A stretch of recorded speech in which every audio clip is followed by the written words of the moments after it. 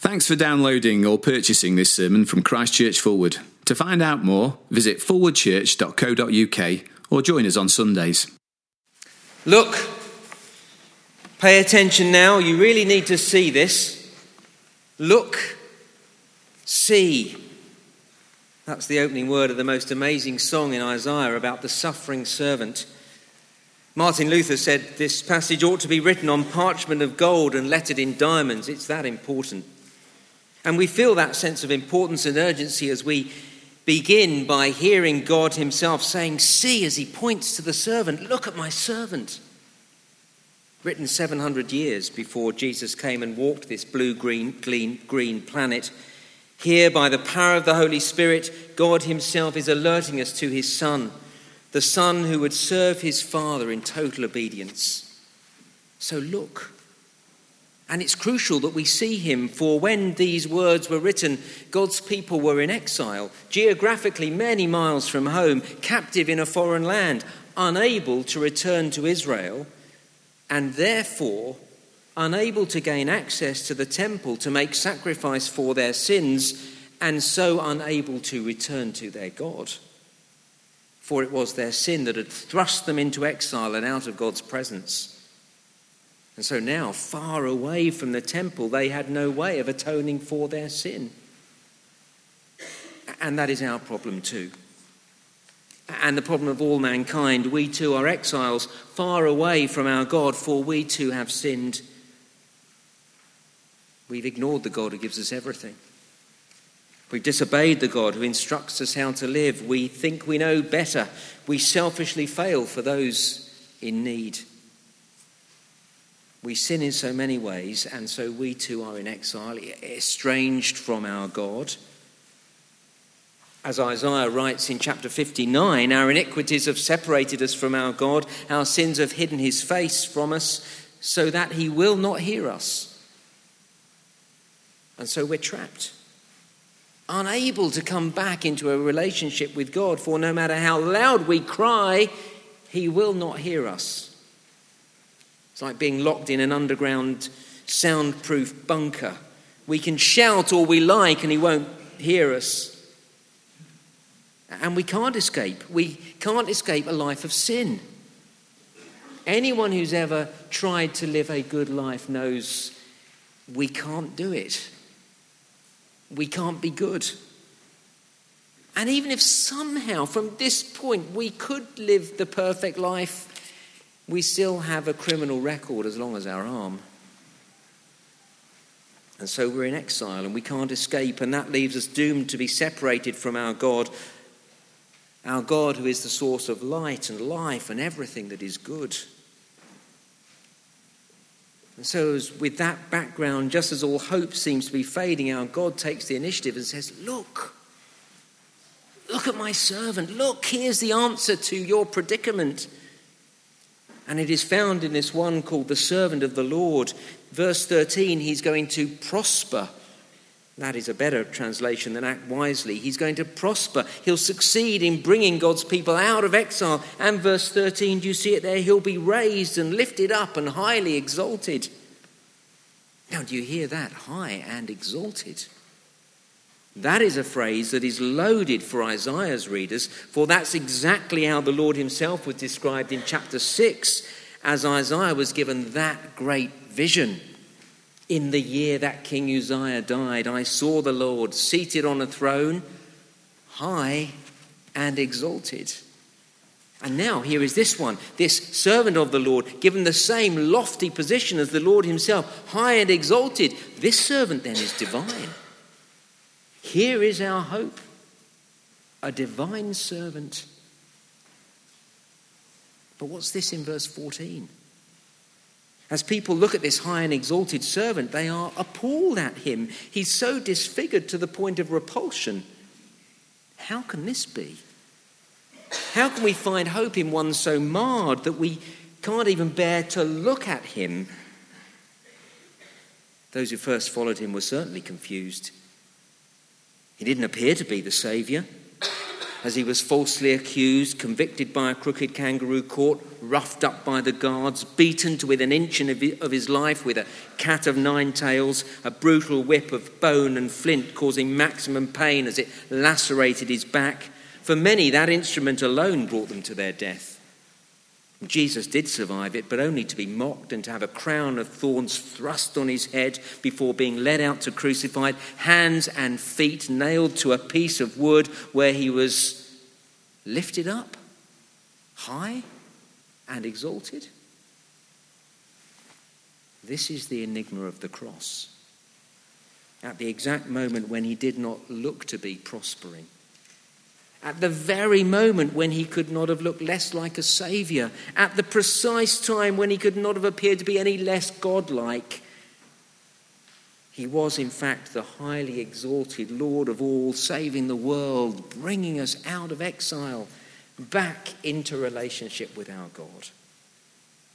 For that which caused his marred human likeness was the vehicle through which, verse 15, he would sprinkle many nations. I imagine that for most of us, talk of sprinkling doesn't mean much. But for those who knew the Levitical law, so to sprinkle was to bring cleansing to the sinner. It was a way for guilty sinners to be made fit for God's presence. In his devotional commentary, Timothy Cross recalls a time from his childhood. He writes, "I once returned to the family home after a particularly muddy football match. Covered and caked in mud, the bath was my first point of call. To get to the bath, however, I had to bypass some of my mother's friends who were having a coffee morning in our house. My embarrassment was acute. I was unfit for their presence until I'd cleaned myself up. To be sprinkled is to be completely cleaned up. But don't think of a muddy schoolboy needing a good bath. Rather think of an adulterous wife facing her husband, feeling dirty to the core, embarrassed, stained, filthy, unable to look him in the eye, unfit to be in his presence.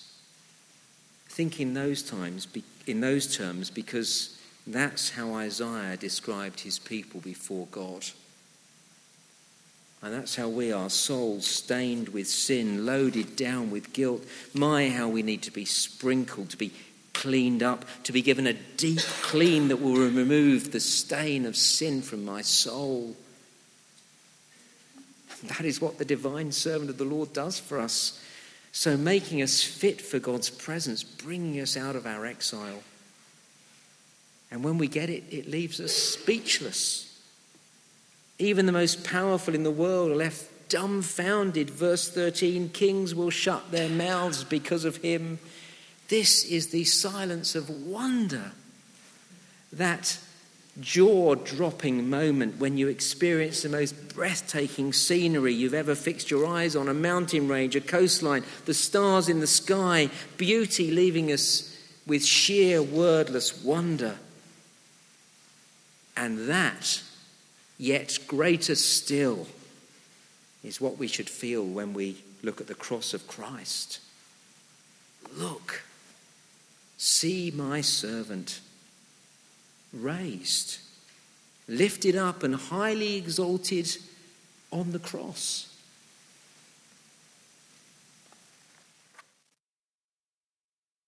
Chapter 53 of Isaiah and verse 1, the arm of the Lord has been revealed. It's as if the Lord Almighty rolls up his sleeve and as he gets to work we see his bare arm. And what do you see as the Lord gets to work? In your mind's eye, what picture is conjured up as you think of the Almighty Lord of all creation rolling up his sleeves in order to solve the greatest problem in the world? Do you see a strong man? Do you see a Greek god up in the sky hurling down fireballs in his fury? Do you hear mighty thunder and see lightning bolts striking terrified people as they run for their lives like little ants? Well, if that's the image in your mind, forget it. God's own word gives us a completely different picture. It could not be more different or more surprising.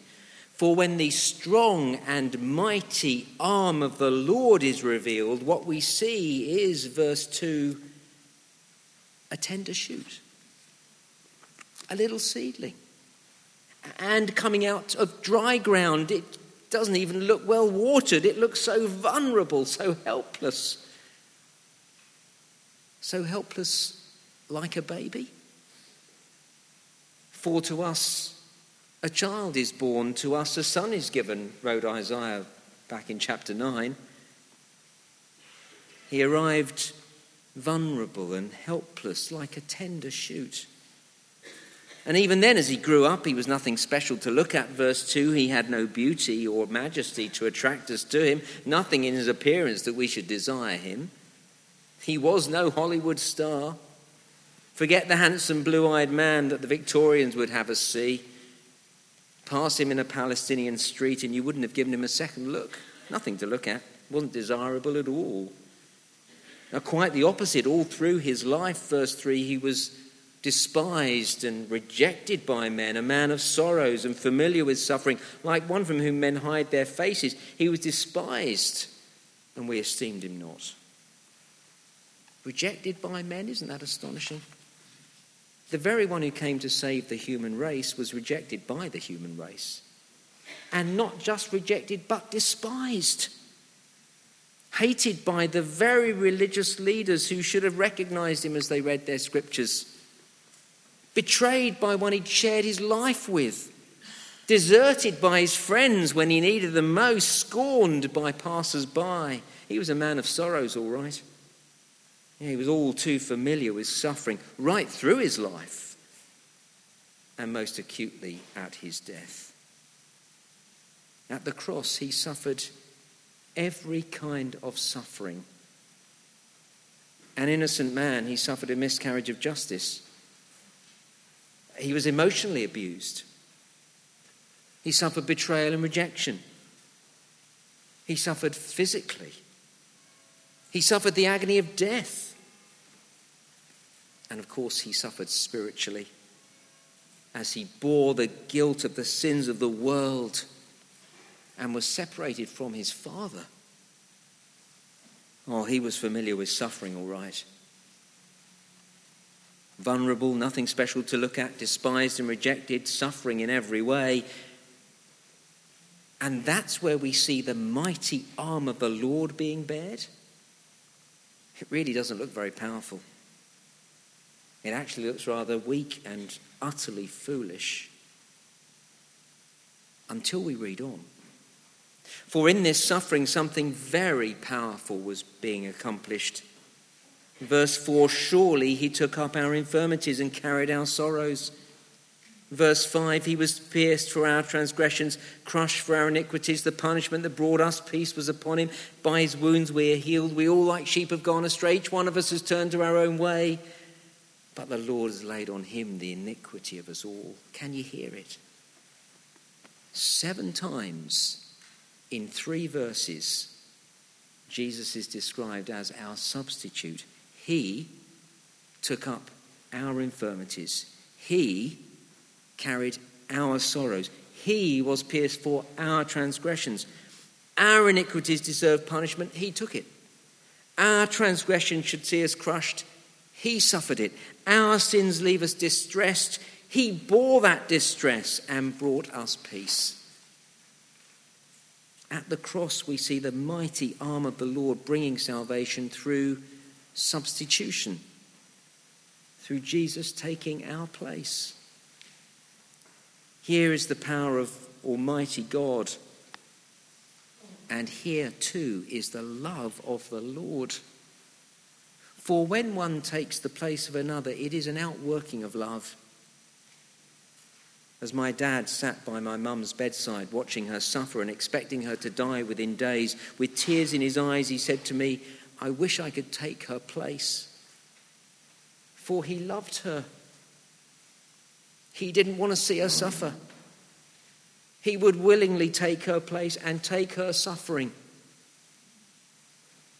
Listen to the words of a parent seeing the agony his child is suffering. I want to take the pain from her. Substitution is an expression of love. Here is the power of the Almighty Lord of all, bearing his arm, rolling up his sleeves, getting his hands dirty as the divine servant takes our place. And here is love, amazing love. But to many it doesn't look powerful or loving at all. To many, to most indeed.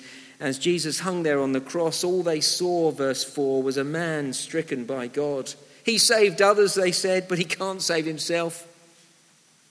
Scornfully they shouted, "Let this Christ, the King of Israel, come down from the cross that we may see and believe." It happened then, and it's no different today. The cross appears to be foolishness and weakness. And so the question comes in verse 1, who believes this message? To whom has the arm of the Lord been revealed? And the answer, to those who look at the cross of the suffering servant and who make it personal. He took up my infirmities. He carried my sorrows. He was pierced for my transgressions. He was crushed for my iniquities. His punishment brought me peace. By his wounds I am healed. I've gone astray, but the Lord has laid all my iniquity upon him.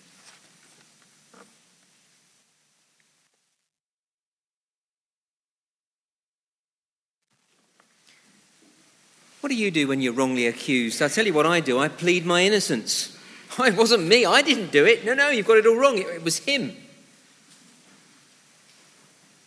Innocent people make their case. They get a lawyer if they need to establish all the facts, get the story straight, see that justice is done.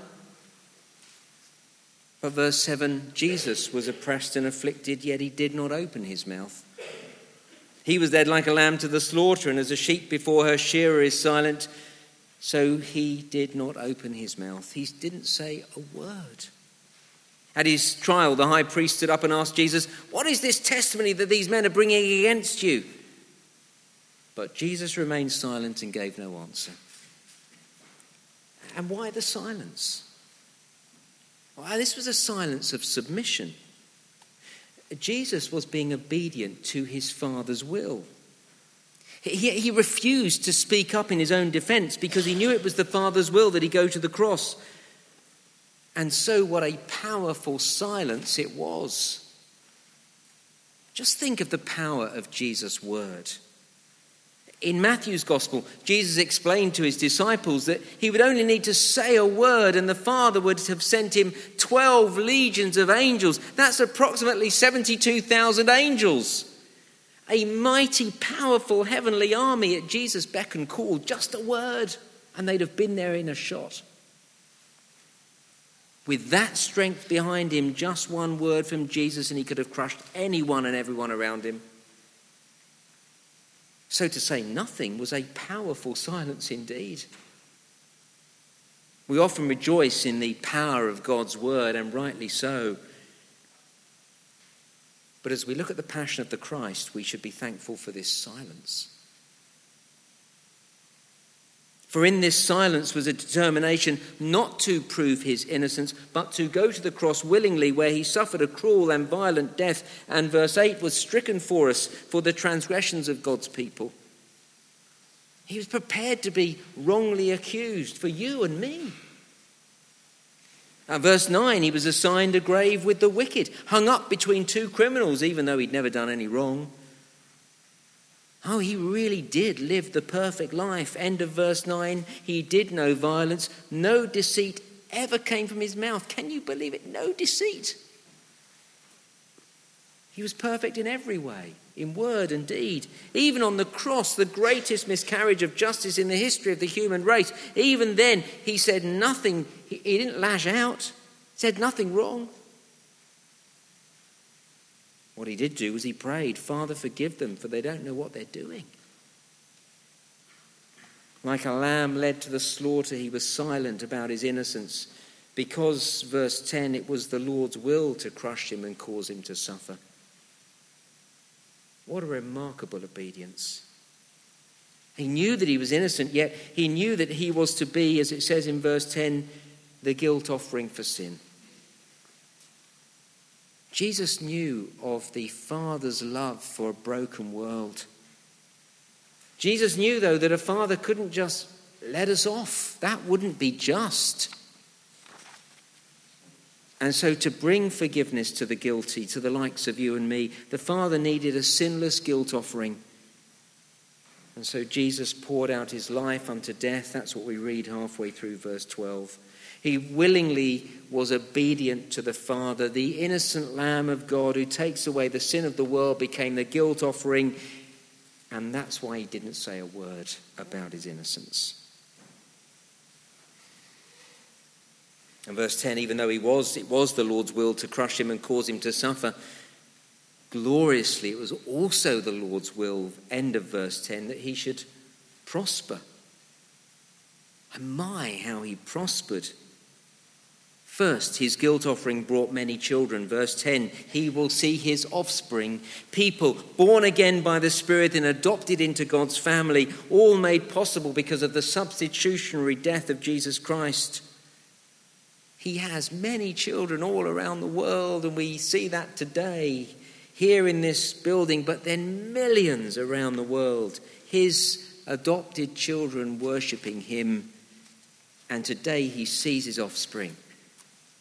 Not only those who live, but those who've lived down through the centuries who've followed him, a great multitude, more than the grains of sand on the seashore.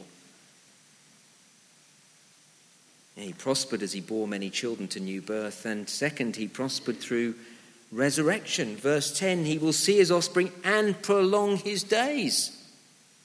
And verse 11, after the suffering of his soul, he will see the light of life.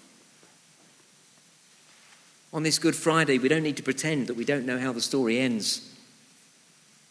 We're not like those first disciples standing at the foot of the cross on that first Good Friday, looking up with all their hope ebbing away before their very eyes. Yes, it's Good Friday, but Sunday's coming. The Lord is risen. After the suffering of his soul, verse 11, he did see the light of life. He was raised from the dead. And in resurrection and then in ascension, Jesus has the victory. He has a portion among the great, verse 12. He is a victorious Saviour, like a great warrior, king, verse 12. He divides the spoils of his victory with his people. And so this day, we know that in Jesus we have a sure and certain future. In Christ we know the King who is enthroned forever, and he shares his spoils with us, his people. Sin atoned for, shared with us. Death defeated, shared with us. Reunited with the Father, shared with us. Life and deep satisfaction, shared with us. And all because, verse 12, he poured out his life unto death and was numbered with the transgressors, for he bore the sin of many and made intercession for the transgressors. Hallelujah. What a Saviour.